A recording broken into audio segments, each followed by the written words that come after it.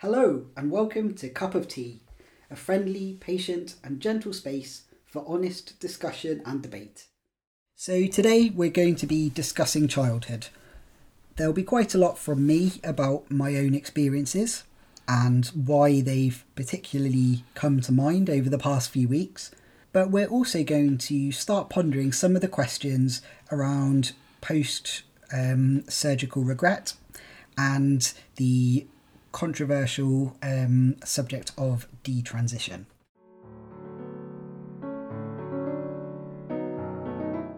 Hello, this is our first episode in a couple of weeks. That's our cat Cyril waiting to say hello. It's been a difficult couple of weeks, I think, which is why we've had a bit of a break, collect our thoughts, work out what it is we want to do with the podcast. So we thought we'd start off with Cyril being really irritating and maybe talk about the tea we're going to drink today, Harry.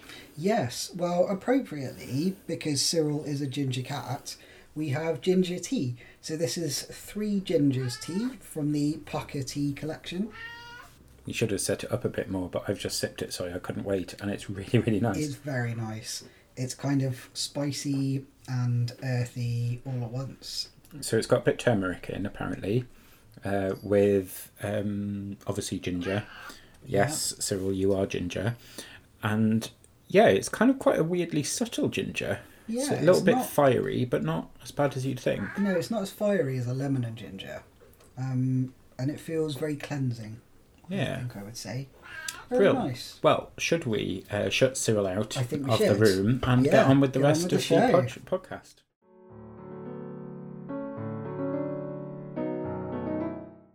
So, do you want to share with our listeners why we're talking about childhood first? Yes. So, my parents are in the process of moving house, and to help them out with this, they've brought down lots of boxes of my childhood drawings, diaries, cuddly toys, schoolwork, etc. to the house for me to sort through. So last weekend, I had a mixture of funny and sad and happy and a huge range of emotions really all at once day of looking through all of that. Sorting out what I'm going to keep, what I was going to get rid of, but mainly sort of reminiscing really, and seeing a whole lot of stuff which I'd either forgotten about or perhaps suppressed over the past few years. And the really interesting thing, well, it was all interesting seeing parts of you from your childhood that I hadn't kind of known about before. But the other thing was the photos. Yes. So my mum did a very thoughtful thing. So she separated out my photos and she gave me a lot of photos of me looking my most boyish, if you like, from probably the ages of being a baby up till maybe about 10 years old, I think is probably the oldest. And yeah, I think I was lucky in a way that my mum would quite often dress me in boys or boyish clothes, partly because we had male cousins and friends who just had babies, and yeah, it was cheaper for my mum to use those hand-me-downs to dress me in. So a lot of the pictures of me do look very boyish naturally.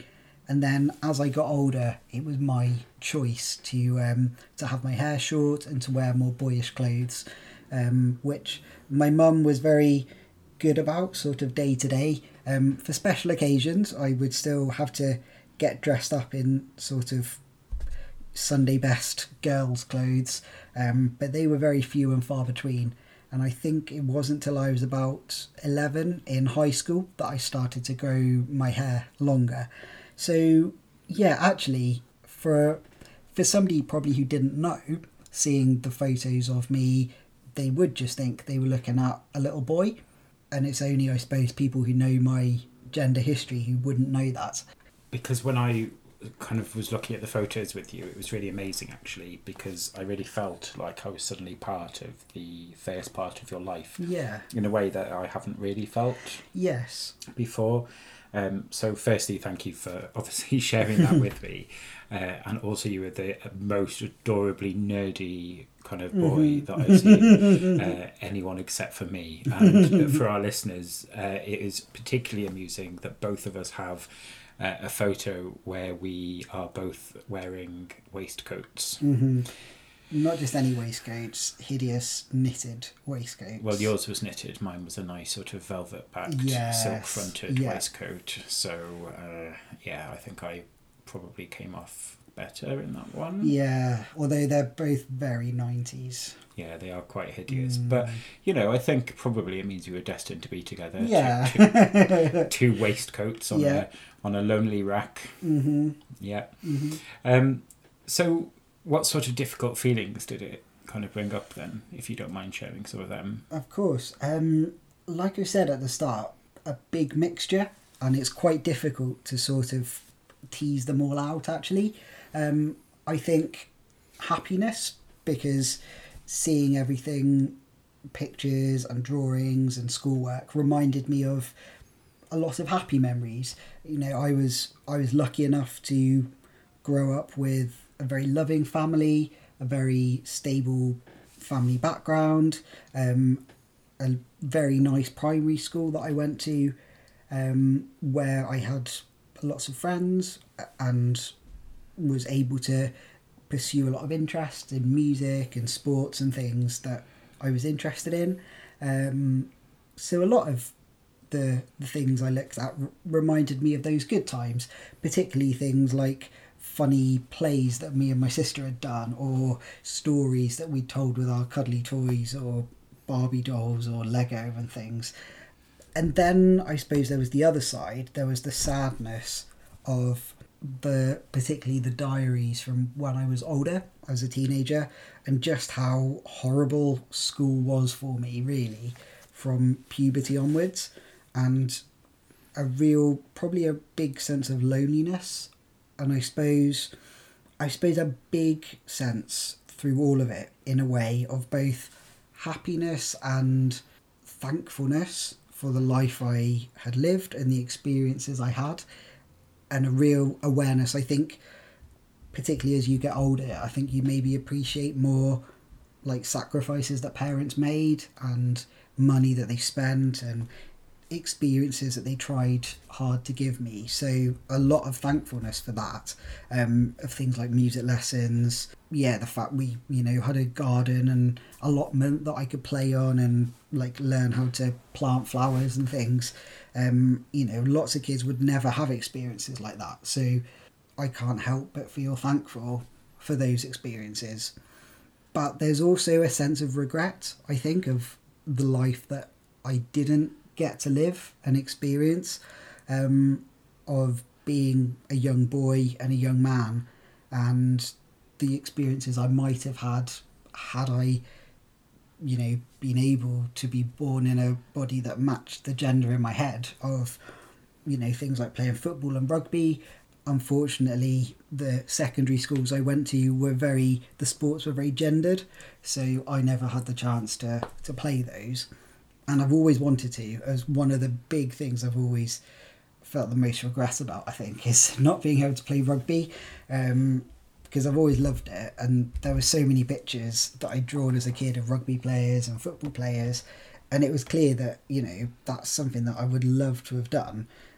So I think there is that regret, and I suppose the difficulty of almost reconciling the two lives that I had, of the life before transition and the life after.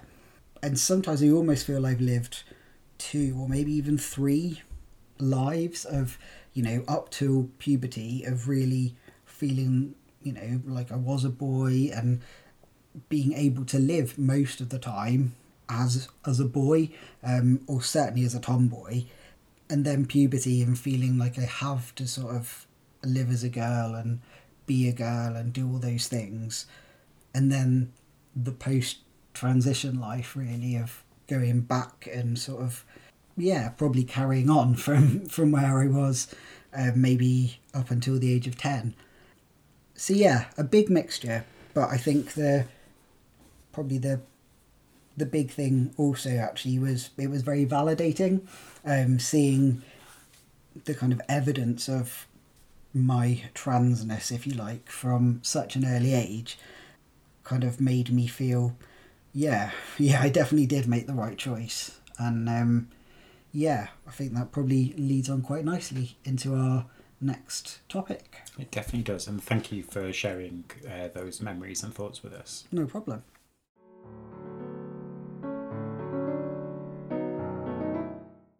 So one of the other things we wanted to talk about today was around regret. This comes up a lot in some of the conversations around trans surgical intervention, I suppose. So I suppose for me, I was thinking about one particular operation, and 1 in 5 people regret this operation. That's 20% in this particular study. They undergo this surgical procedure expecting a significant change in the quality of their life, and afterwards things tend to be the same or worse, and they feel regret and they tend to spiral. But you don't really hear that much about it in the news. And actually, I suppose when I was looking into this operation, I thought we actually probably do perform far too many hip replacement surgeries. Because actually 1 in 5 people doesn't refer to any trans-related operations. That's hip replacement surgery. It's also interesting that in cosmetic surgery, that is kind of facelifts, kind of nip and tuck, anything you like there, 2/3 of British patients in later studies are recorded as regretting their decision. Wow. But you don't really see that much of it in the news, really. No. Particularly the hip replacement thing. I'd expect there to be kind of articles about de-hippers or de-cosmeticans. Yes. Let's invent some words for it and create a moral panic. So anyway, I decided to look at some of the research around transgender detransition, which we'll talk about in more detail in the next session, but particularly focusing on surgical regret. Now, given that 20% of people who have a hip replacement regret it, and 2/3, 66% roughly, regret their decision to have cosmetic surgery. Given how fully this is in the news, I was expecting there to be 80-90% regret rates. So I did some digging and found a study from 1960 all the way until 2010, a 50-year study analysing all applications for sex reassignment surgery in Sweden, the prevalence, incidence and levels of regret. So we said hip replacement, 20%, you don't hear about it at all. Cosmetic surgery, 2/3, you don't really hear about it. So on that basis, what do you reckon for reassignment surgery? I have no idea, but I'm going to go for 10%. Okay. Do you want to know the actual answer? Yes, please. 2.2%. Really? Wow. Yeah. And that's over 50 years. Yes. Now, there are some interesting questions people pose about kind of regret and particularly detransition. I think some people do talk about the fact that cases are much higher nowadays. And I think people have raised some concerns about the speed in which people get treatment. So I suppose it's the same sort of almost moral panic, I think, as to the higher prevalence of autism diagnoses. Yes. Which I know me and you have talked about a lot kind of on our own. And it is very much for me like one of those moral panics. Oh no, we have a lot more autistic people, therefore something must be causing it, therefore it must be vaccines. Or, oh no, a lot more people are coming out as trans and asking to be treated in the gender they identify and asking to have the support they need to lead that life. So, oh no, they must be wrong, they must be misguided or confused.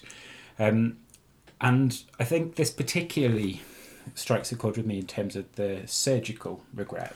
Yes. Because obviously I've talked about kind of in vague terms some of my operations that I've had.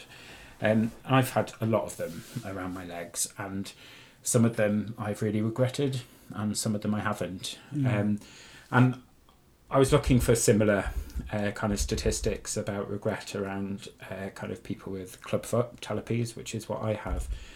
And it's just really interesting, and I think this will be a thread that goes through into the next conversation, is that the analysis of regret or the outcomes from a lot of surgical interventions tends to be very medicalised, as you'd expect, because it's a medical procedure. Course. Yeah.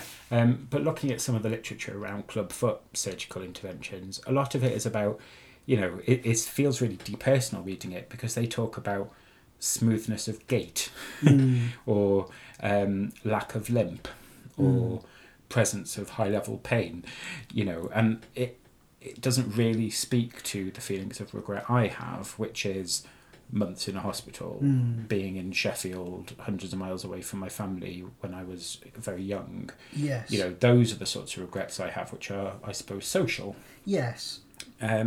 So anyway, those were sort of my thoughts on sort of surgery. I don't know if I've just kind of dumped all that on you in a big massive pile. But No, that's very interesting, because actually I think a lot of the experiences that you've talked about with clubfoot and your operations there, and how regret is, as you say, very medicalised, it chimes a lot with what I've read, and because I've had a look at some studies of particularly genital surgery for trans men, because when I first came out it was a very polarising sort of topic, if you like. I guess it still is, actually, of some trans men saying, oh, this surgery's rubbish, why would you bother with it, it doesn't look real, and other trans men saying, I have to have this surgery, I don't feel like a complete man without this surgery. And it's something that, I think I've always wanted to know more about, and to sort of read all about my options. And a lot of the time in the reviews of trans men's surgery, they will talk about things in very medicalised terms, like satisfaction with size, ability to go to the toilet standing up, which again is only focusing on the medical success, and it's not focusing with how do you feel. Certainly I remember from chest surgery that I had, how actually the kind of post-operative depression is a thing, and people don't talk to you about it, and that's the case for any surgery. But it can be quite shocking, I think, when you have a surgery that you really want, but afterwards you feel really quite depressed, because partly the effect of medication you're on, partly because you're very helpless. You have, particularly for when you have genital surgery as a trans person, one of the operations you can have as a trans man, the phalloplasty, can be very extreme, if you like, in that you have one arm out of action, two legs out of action, because you may have had skin grafts from them to cover your arm, as well as obviously your genital area being very uncomfortable. So actually you're having an operation which is taking your body from physically healthy to in a lot of pain, but it's the effect on your brain that's what's important. For some people, that operation, that it's going to hurt, it's going to be difficult, you're going to be reliant on friends or family to come and help you, that you might have not as much money because you might not get sick pay in your job or something, but ultimately all of that doesn't matter, because it's the result at the end, that sense of belonging in your body, that's really important. So probably quite a lot of waffle, but in conclusion, no, that's really good. Basically the same as what you said. I think it's and I think in terms of what you were just saying, there's short-term regret, there's short-term pain and struggles, but actually when you look at the only long-term study that has been done, it's 2.2%. Yeah. Which, when you look at the comparison with hip replacement surgery, which nobody bats an eyelid with. No. I mean, I'm not being disingenuous. I'm fully aware that hip replacement surgery is not as intensive as, sex sort of based surgery. But still, I would expect that to be talked about a little bit more, given that it seems to be the default solution for a lot of older people with hip issues. Yeah. But you don't sort of have a big movement of people calling for them to be cancelled. No. So. No. No, well, that's regret then. So I think we probably need to move on to the probably controversial part of the podcast. Yes.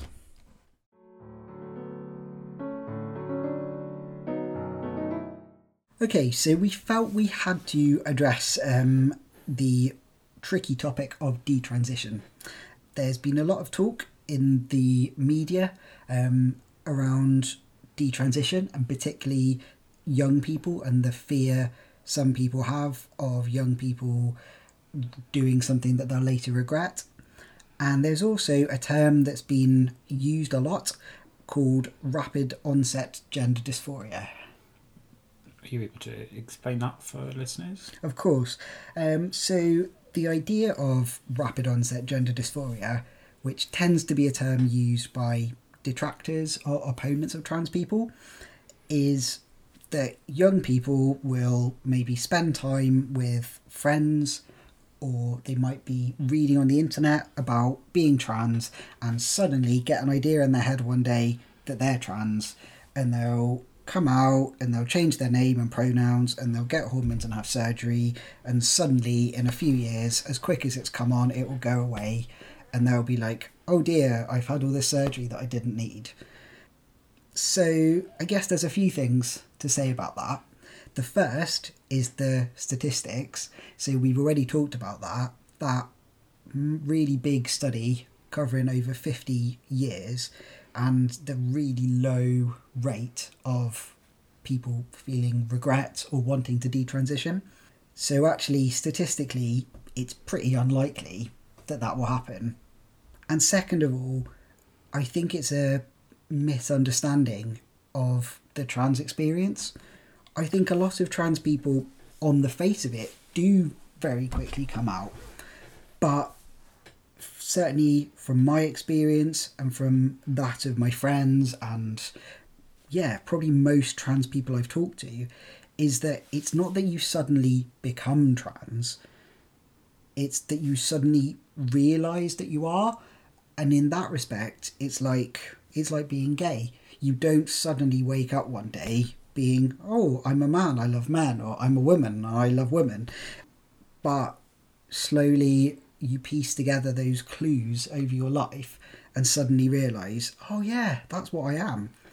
And certainly from my experience, as a child, I always felt that I was a boy, and I would absolutely scream the place down if I had to wear a dress. And as I've said earlier in the podcast, I had short hair, I wore boys' clothes most of the time, but I didn't have the vocabulary, and I wouldn't have had that awareness probably until I hit puberty, that was what the difficulty was. And even then, I didn't know what the word was or how to explain it. And in fact, it wasn't until I got to university and had more access to the internet, and there was more forums and Facebook and all of those kind of resources, that I actually discovered that trans men even existed. The only knowledge I had of trans people at all was probably very negative, sort of like Jeremy Kyle, Jerry Springer type chat shows with trans people on, or people like Little Britain with their very problematic portrayals of trans women. So yeah, I didn't even know that we were a thing, really.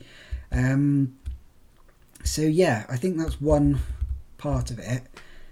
And I think the other thing I kind of wanted to say about that was, do you know what? Even if it is a phase, it's not going to be quick. And chances are, if it is a phase, your child or young person who might be thinking they might be trans may well if it is a phase, grow out of it by the time it takes to actually access any kind of physical intervention. I think there's this kind of myth that trans people can suddenly one day decide they're trans and the next day can be on hormones or having surgery. The first thing to say is that in the UK, under 16s, I think in fact under 18s, can only have hormone blockers. They can't take hormones of, to correct their body to the right physical sex for them, and they certainly can't have surgery.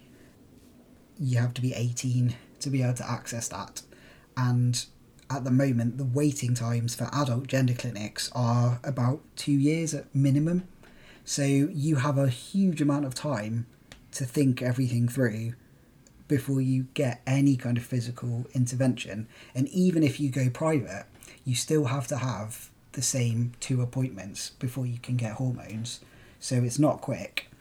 It's also difficult, isn't it? Because I think people who might be skeptics or people who are ready to be convinced might hear that and think, well, actually some of the reforms then that people are proposing to make things go easier might remove some of those protections from this idea it's a phase. Now, I can understand why, if you are from a sort of heteronormative kind of background and maybe you don't have any gay children or have any gay people in your life or trans people in your life, or any of these things could be a bit of a shock. Of course.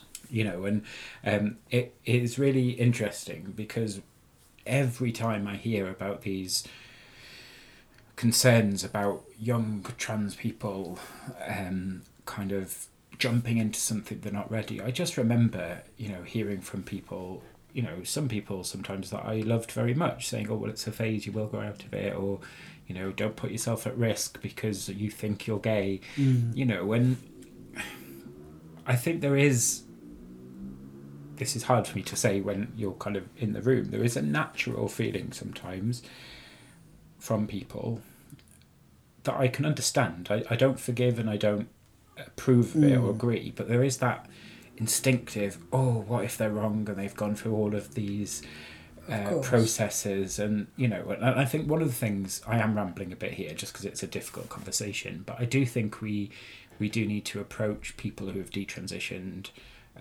with a real gentleness. Definitely. Because for people who have detransitioned after going through all of that pain to come back, that is difficult. I suppose one of the things I would say for any sort of sceptical listeners is that actually the majority of detransition happens pre-physical sex surgery. Yeah. So actually most people haven't ever gone kind of the full journey before they transition. So I think there is something about the process at the moment which it is sort of working in terms of that side, but it feels to me like the whole system at the moment is predicated on this idea of not believing people. Yes.